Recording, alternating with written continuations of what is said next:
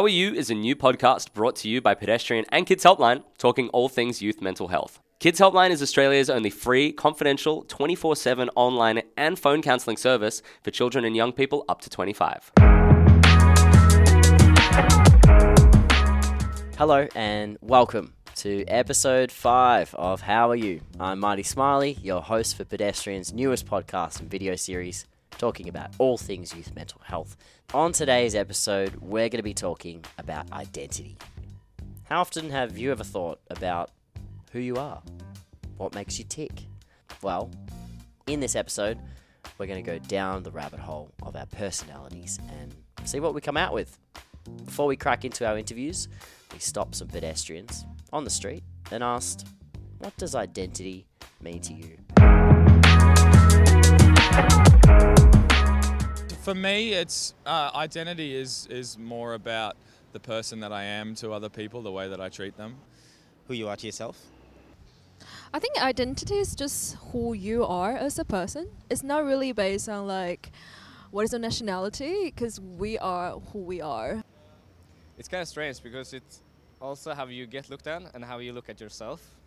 Do you think Australia is an accepting society? I think Australia, on one hand, gives you the potential to do what you want to do and be who you want to be. Absolutely, I think. I think they are multicultural, very diverse in this country. So I think it's quite acceptable, to be international people live here, still feel be welcoming. I think it can do better. I think there's definitely steps being taken to improve that, but I do think more can be done to, I guess, get more acceptance of people from different identities.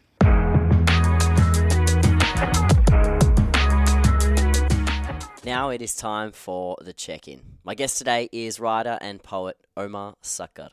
He's the son of Turkish and Lebanese migrants. He's bisexual. He's Muslim. He came from a working-class family, and he was raised in Western Sydney. Through this identity and his own writing, he's broadening our idea of what an Arab Australian really is. Welcome, Omar. Thanks for having me, Habibi. I remember the first time I got asked a question that is really central to this podcast. I was a teenager. I went along to this thing, and the guy who was running it, he looked at me, he said, "Who are you?" And I was like, I'm Marty. And he was like, "No, but who are you really?" I was like, "I don't know, I'm 16. I like having fun.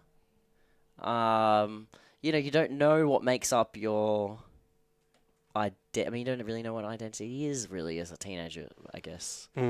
How do you go answering that question? Who are you really? I don't think that I have necessarily, certainly I have markers, I guess. They're the markers that are given to me, or predominantly, so, being Arab and being Muslim and, coming from Western Sydney, these labels have meanings attached to them, and I guess everyone has to kind of come to some terms with the labels that are attached to the body that they live in.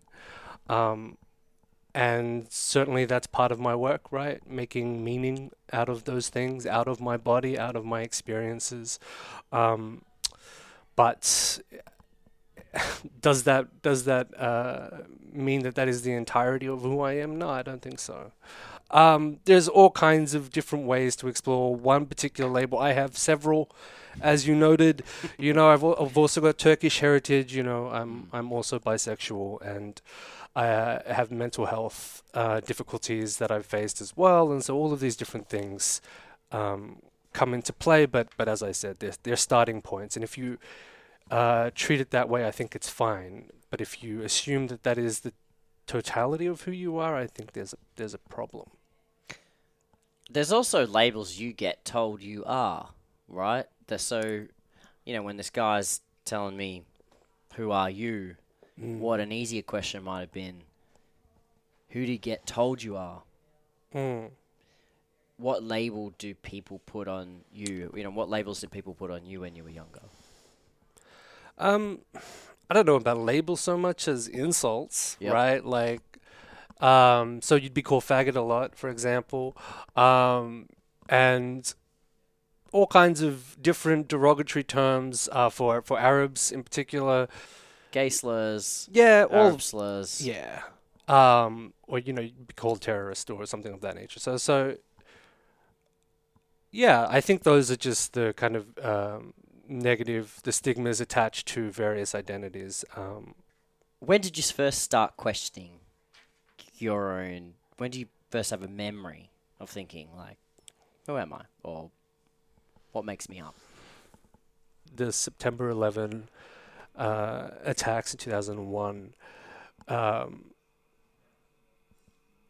Yeah, I was 11 and I got a lot of attention that I wasn't used to getting, a lot of negative attention even from my classmates and things like that. And that had a more serious impact in saying, like, suddenly there were so many different people telling me, what it meant to be Muslim, what it meant to be Arab, what I was, and making these assumptions about me. And I very quickly had to come up with my own narrative, right? And say, well, you're talking about my family, and this is not true, and defend them. And I think that was a very clear waking up moment. As an environment, do you think Australia's gotten better, worse, is the same with accepting difference? Worse. I would say it's worse. I don't think you can look at our policies with refugees and immigration and say that we're better now than we were before.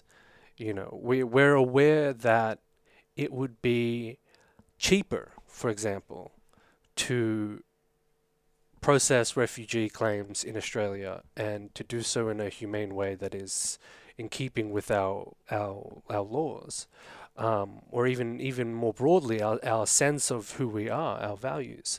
But we actually choose willingly to pay more to the tune of billions of dollars to put these people in torturous conditions as a deterrent.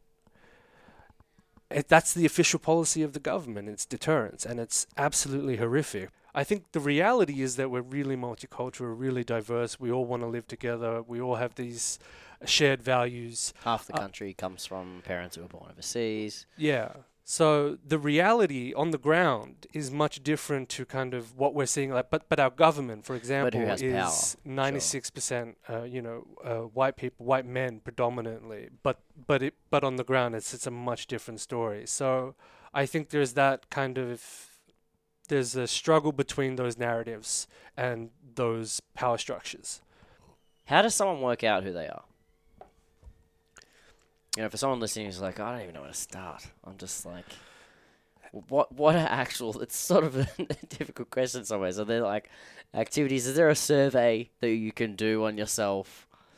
I mean, I guess you could be do very... a Myers-Briggs. You could do a personality test. You could do a family tree. You could try to find out where your family comes from. I definitely encourage that of everybody.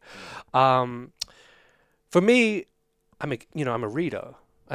Books were my salvation as a young boy, and so that's played a key role in figuring out kind of what I believe in, and who I am. So I would absolutely encourage people to read books, to read poetry. Because you might find a character you relate to, or you find might out a truth about yourself that you didn't know about. Absolutely.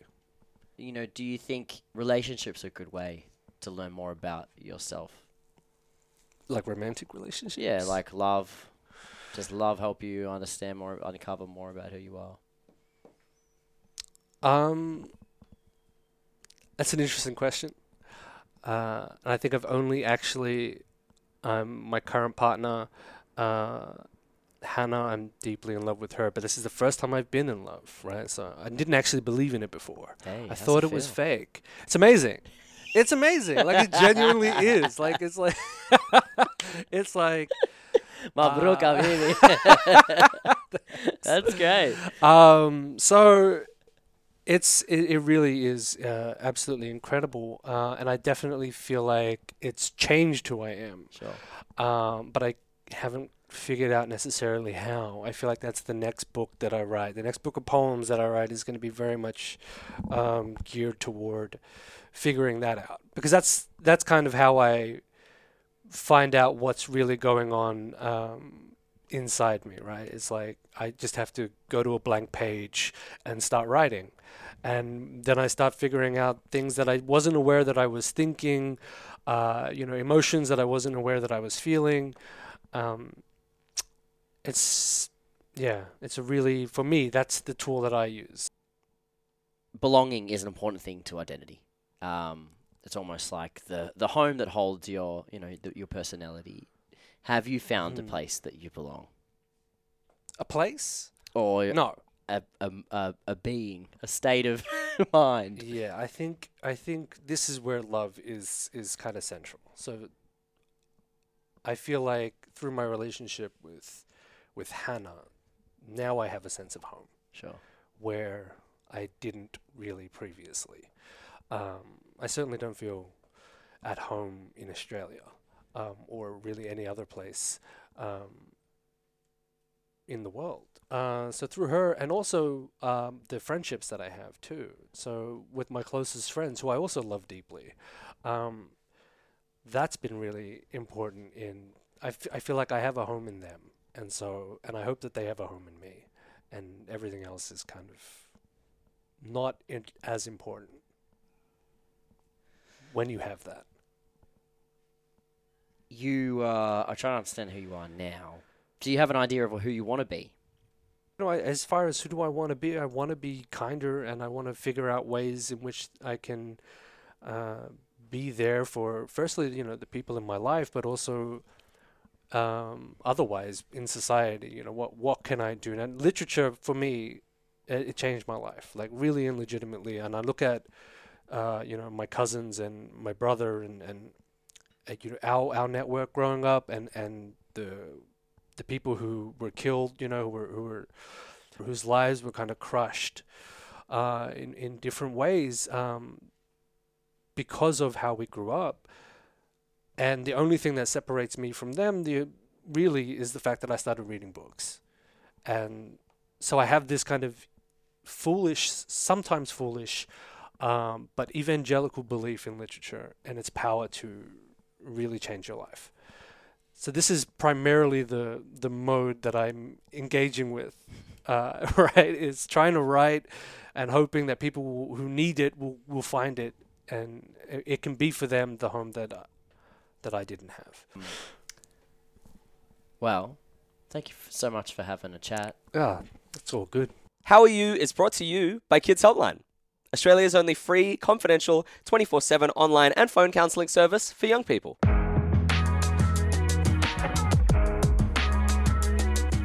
All right, now it is time to talk to our Kids Helpline expert, Josie, in our segment On the Line. Welcome, Josie. Good to be back.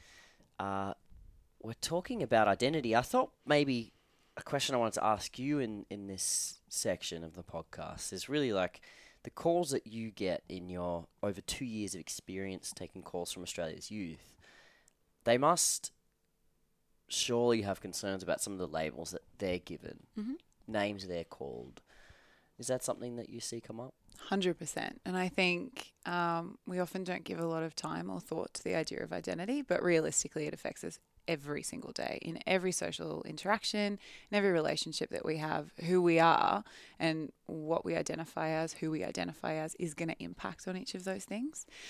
So often young people won't be naming the idea of identity or say, I want to talk about identity, but it comes up as a theme absolutely in calls, like you mentioned, bullying.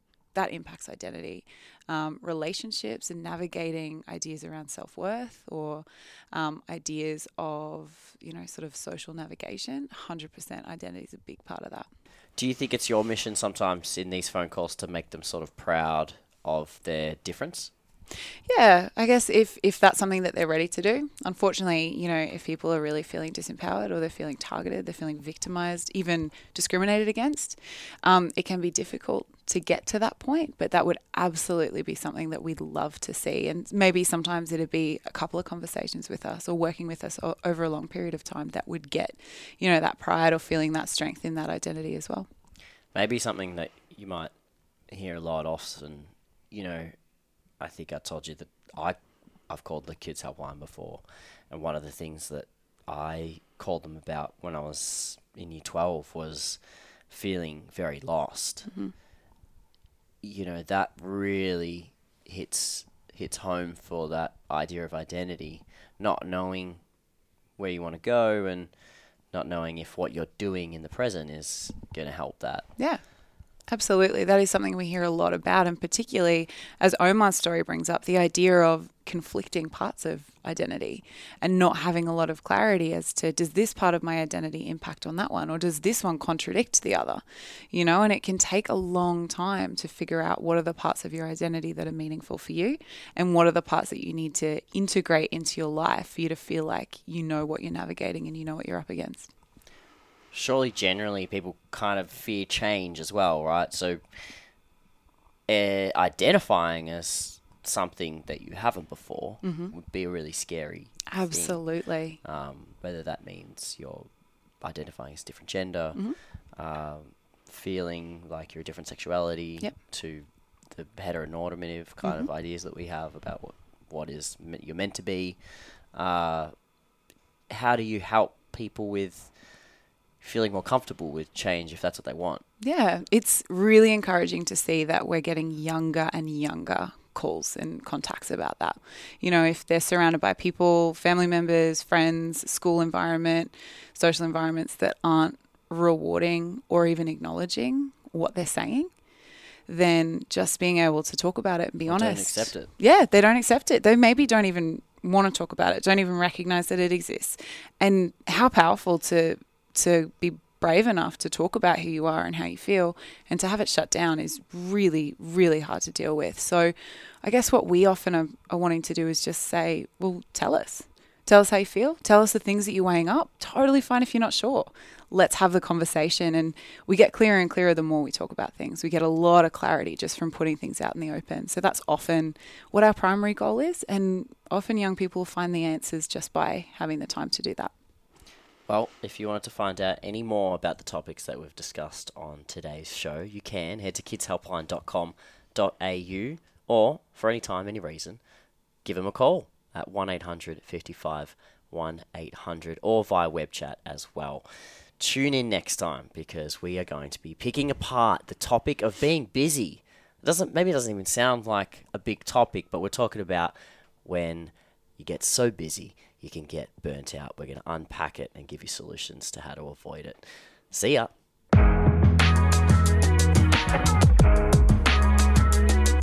If you do want to hear about all the other podcasts that Pedestrian is doing, they have the Pedestrian Podcast Network. You can get it. You got to subscribe to it on iTunes, YouTube, and Spotify, or where all other podcasts, all the good ones, are found.